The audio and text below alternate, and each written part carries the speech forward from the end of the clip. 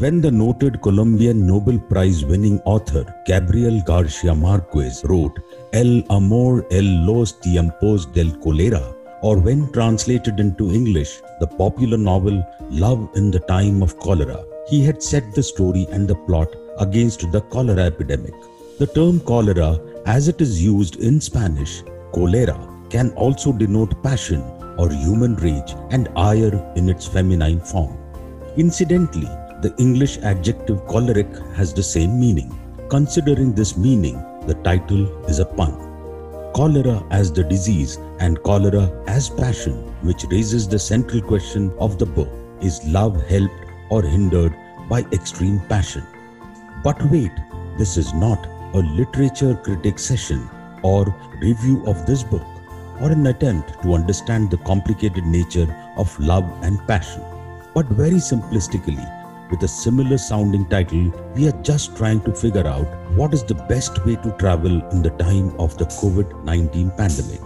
I am your host, Rajesh Nair, and together with my co-host, Hemant Soring, we will try to deconstruct this topic and construct the best practices and protocols for you to travel safely and efficiently. Hello Hemant, what are your thoughts on the same? Hi Rajesh. So at the beginning of this year at Rustic Travel, like any other travel company, we were extremely busy responding to inquiries, talking to partners, expanding our portfolio of destinations, experiences, curating travel for customers and planning for the year. It was really busy, at that time. This is talking about December, Jan, Feb, March. When March happened, when we started hearing the news of coronavirus from China, we were thinking like it will be like any other earlier epidemics like SARS or MERS. They were very localized and won't spread. But you know how it is, everything just went for a toss. And after WHO announced COVID-19 as a pandemic, everything just went to a tizzy. Airports, flights, trains, everything just locked down. And country by country, the entire world shut down. This was crazy. And if you remember, one of our groups was in Morocco during that time, mid-March. And they managed to take the last flight out of Morocco because Morocco was also shutting down because of COVID-19. So that was how it was happening. Yeah, that was the all-women team, right, who had been to Morocco? That's correct. We had some sleepless nights during that time, but everything went well. Thank God for that. Now, so also in the last few months, when this lockdown was in progress, now we are unlocking, as they say. So we've been talking to quite a few of folks in the travel community. As you know, the travelers, partners, customers, the tourism board and the government. Now, with this unlocking down, a lot of protocols have been written and best practices are out there for the travel community. This episode of this podcast, I will dedicate it filtering through that huge documents or PDFs which are out there of these protocols, telling it to our listeners in a very simple way what to do and what not to do to travel in this post-COVID world. So what we'll do is we will start with one experience. A friend of mine, his name is Karthik. He just tweeted about it recently. He flew from New Delhi to Chennai. This is very recent, a few weeks ago. So let me tell about his experience, and I'm sure this will be helpful to the listeners out there. So I will try to read verbatim, but I'll try to add certain points which I have gathered from the protocols generally. So at Delhi IGI airport, he writes, the queue outside was manageable. There was not really 3 feet distance though, but it was okay. There were 2 differences though. Number one, instead of handing over your phone to the guard to show your iCard, you now have to show it through a glass wall. So the guard is also protected. Number 2, there is thermal screening immediately after, and it takes just a few seconds. So he was taking Air Vistara, and he says the check-in was very peaceful. The loyalty status still counts and helps. Again, there are 2 differences. One, you keep your luggage on the belt yourself. So nobody is allowed to touch your luggage apart from yourself. Second, the baggage tags, they reach you as SMS. So whatever baggage tag the airline staff has put in, that number is sent to you by SMS. So nobody can dispute that this is your luggage or their luggage. You can show it once you reach your destination airport. Right. So in terms of security, he had 2 things to say. One, in Delhi IGI airport, all points have become automated tray retrieval system, ATRS, as he writes. Our people are still struggling, though, trying to take the gigantic trays and stay in queue with it. And the CISF folks, the security, they are not helping much. Again, I feel minimal contact from others is the reason. Right. Number two, from a security point of view, he says the pat down is still there, which means the frisking. The only difference is metal detectors are with the handle. Now, the problem is that since there is no paper boarding pass and your phone is still in the tray because it's passing through the security belt, there's a monitor there. You have to pick your name from the screen. Now, it takes a bit of time because figuring out where is your name and how to do that. So that takes slightly more time as compared to the previous protocol where you just show your boarding pass and just move on. Now, within the airport, all the stores were open, but again, they were very empty. The food court was mostly deserted. Kiosks were quite active. Lounges were completely shut down. And the big discovery was that Cafe Coffee Day was selling beer as well. So beer price is equal to a coffee, or how is it? It's more expensive or it's less? It's definitely more expensive. It can't be less. But I mean, a cafe selling beer, that's a new thing. So there's an advice here. If you're scared about visiting a food court, you can always order on your way to the gate so that it's ready for you to pick up once you reach there. So that could be helpful. At the gate, once you reach, the seating is pretty spread out. Middle seats have a sign saying, don't sit here. The people were trying to adhere to the protocols, but many people, you know how they are. They were sitting on it. So that's a problem. Yeah. The advertising, airport advertising, everything was on. The activations were on. So everything was normal from that point of view. The boarding was smooth. In fact, he says that the flight finished 40 minutes before the takeoff. And before the boarding, the airline gives you a kit at the gate, which basically is a shield, a sanitizer, and a mask. Okay. So if you have children traveling with you, you can ask for a kid-sized shield as well. Oh, okay. Yeah, so all of these you're supposed to wear before you board. Now, after the plane took off, they were served, he was in premium economy, he was served a sandwich, a cold one, biscuit, juice, salad, water bottle. So no hot beverages or hot food. In terms of the loo, the lavatory, people were still using it. Few of them, most of them did not use it in the plane. And Hemant, the air hostess, they were covered with the PPE or how was it? Yes, stewardesses, they were all covered with PPE kits. Okay. So that's poor souls. Yeah, wearing that throughout the flight, throughout the day. Correct. Another thing is that there's no empty middle seat. Yeah, so some people may have this question that are the middle seat empty for social distancing? So it's not empty, it was booked and people were sitting on it. Yeah. I had read that the middle seats would be empty and you'll have to pay 1.5 times your fare and the other guy would pay 1.5 times, so make out for that money. No, it's the same as before. So you can pay extra to get window or the aisle seats. That goes while they're checking in. But people are sitting in middle seats. Those are being allocated. Okay. So that was during the flight. Once we reached Chennai airport, so deplaning was very peaceful. And they were at the baggage belts. The passengers, you know how Indians are. I think everybody's in a hurry. So they crowded at the baggage belts. Even though there were markings on the floor. The bags, when they come out, they're a bit wet. So basically they were sanitized with some sanitizer. So I think one should have the right kind of bag once they go there with, not a cloth bag. Yeah, that's very interesting and something which is not there publicly, right? Right. And once you get out of the airport, the cabs are plying, be it your Uber, be it your government prepaid cabs. And so this is the time when e-pass was required in Chennai. So show the e-pass. He says the guard saw my phone screen from 10 feet away and waved us off. So basically just a formality. So yeah, this is his experience on the flight from Delhi to Chennai. Oh, okay. Interestingly, Hemant, in today's newspaper, it's there that Singapore Airlines, so they have these jumbo jets which are not flying, which are parked. So now what they've done is you can go and have a meal there. They're charging some $650 for a suite. The lowest is if you have it in the economy class, it's $54 or something. So maybe, I don't know, maybe something will come out in India on similar lines. So these are parked aircrafts, Right. and they're replacing the restaurants. Is that what you're saying? Yeah. Wow. At least it is parked, it's not being used, right? So better use it first. And they have a lot of takers. Okay, very interesting. So that's the experience. What is next, Rajesh?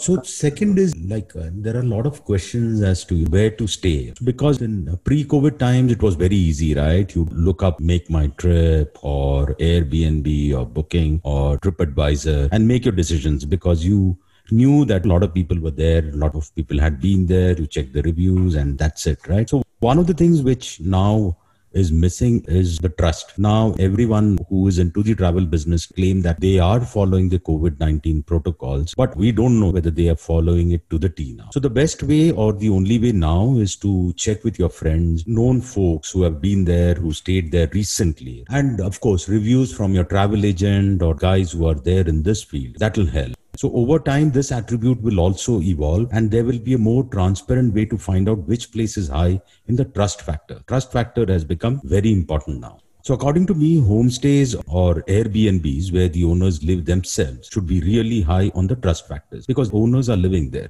Here the onus is on the owners to ensure the infection stays away from these premises. Then there are premium properties, 5-star hotels, resorts, which are respectable, and for those the brand stands for prestige and trust. Then in between, there is a whole range of hotels where there is some distance between the management and the ground staff, where there might be some negligence. So one has to be a bit careful there. As I said, reference from known folks and reviews still is the best way to choose where to stay in these times. Right. So basically what you're trying to say is that where people are staying themselves, the owners, like a homestay, right, or Airbnb apartment. So they will be extra careful because they're staying there. They don't want COVID to be there. Absolutely. So that is, yes. So that is one good way in terms of choosing one. But if you want to go to a higher resort, again, there are a lot of 5-star hotels, premium properties, which are there. But again, but rather check with people who have been there, or check the reviews who have been there, and then choose specific resort or hotel and go there. Or from your trusted travel agent, people who have been right. So another thing, Rajesh, is that lately, when I say lately, in fact, in last few weeks, month or so, we've been, as you're aware, we've been receiving inquiries now. Ever since the lockdown happened, there were no inquiries, right? The travel was completely shut. Now, these inquiries have started trickling again, because obviously everybody is cooped inside their houses, working from home. They're not able to travel. They're not able to go out. So people want to sort of go out, enjoy a weekend, or just drive out. So a lot of such inquiries is happening. So while we've covered where should they be staying, obviously there's a lot they should rely on asking someone before going there who has visited there, or a travel agent. But while going to those particular places while traveling, what do you think we should be considering? I mean, do you think, is this a good time to do interstate travel? See, now everything is open, right? Now, in fact, I was talking to Tapas the other day, based in Dehradun. People have started coming there and started trekking. My nephew, in fact, he and his friends, he's a biker. He lives in Delhi. Some 15 of them with their bikes did a trip to Gangotri, Yamunotri, and came back. So, yeah, so all this has started happening. Now, I think they are young people. They may have been a bit rash. What are your thoughts? What do you think?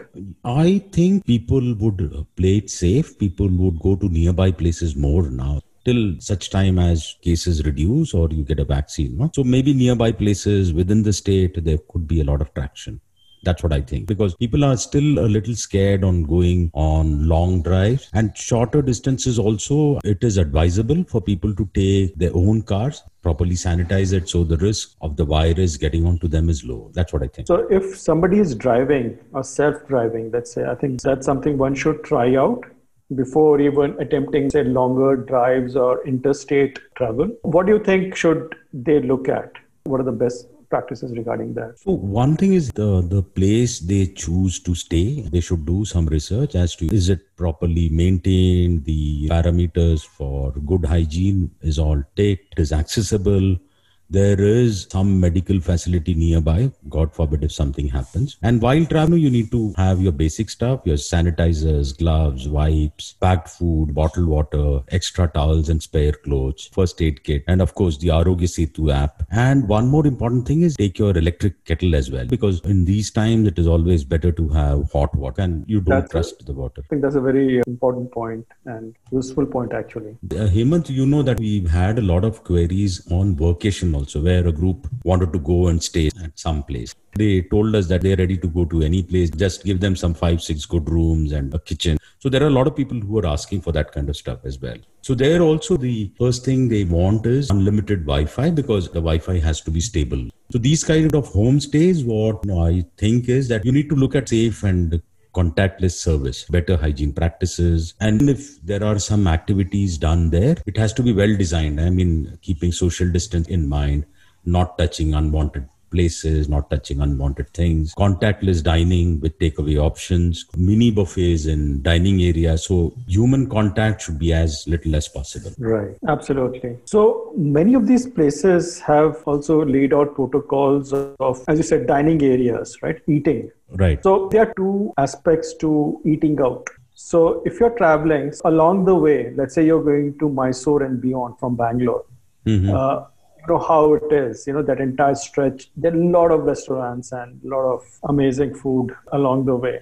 Absolutely. Now, one is many of these places have also laid out protocols of, as you said, dining areas, right? Eating. Right. So there are two aspects to eating out. So if you're traveling along the way, let's say you're going to Mysore and beyond from Bangalore, you know how it is, that entire stretch, there are a lot of restaurants and a lot of amazing food along the way. Now, one is that obviously our recommendation is take packed food, because many of those places have actually closed down, and some which are open, while they are maintaining certain protocols, but it's always better to take your own food. Yeah. Right. And second is, once you reach your hotel or resort, what one should look at that they are following those protocols. Yeah.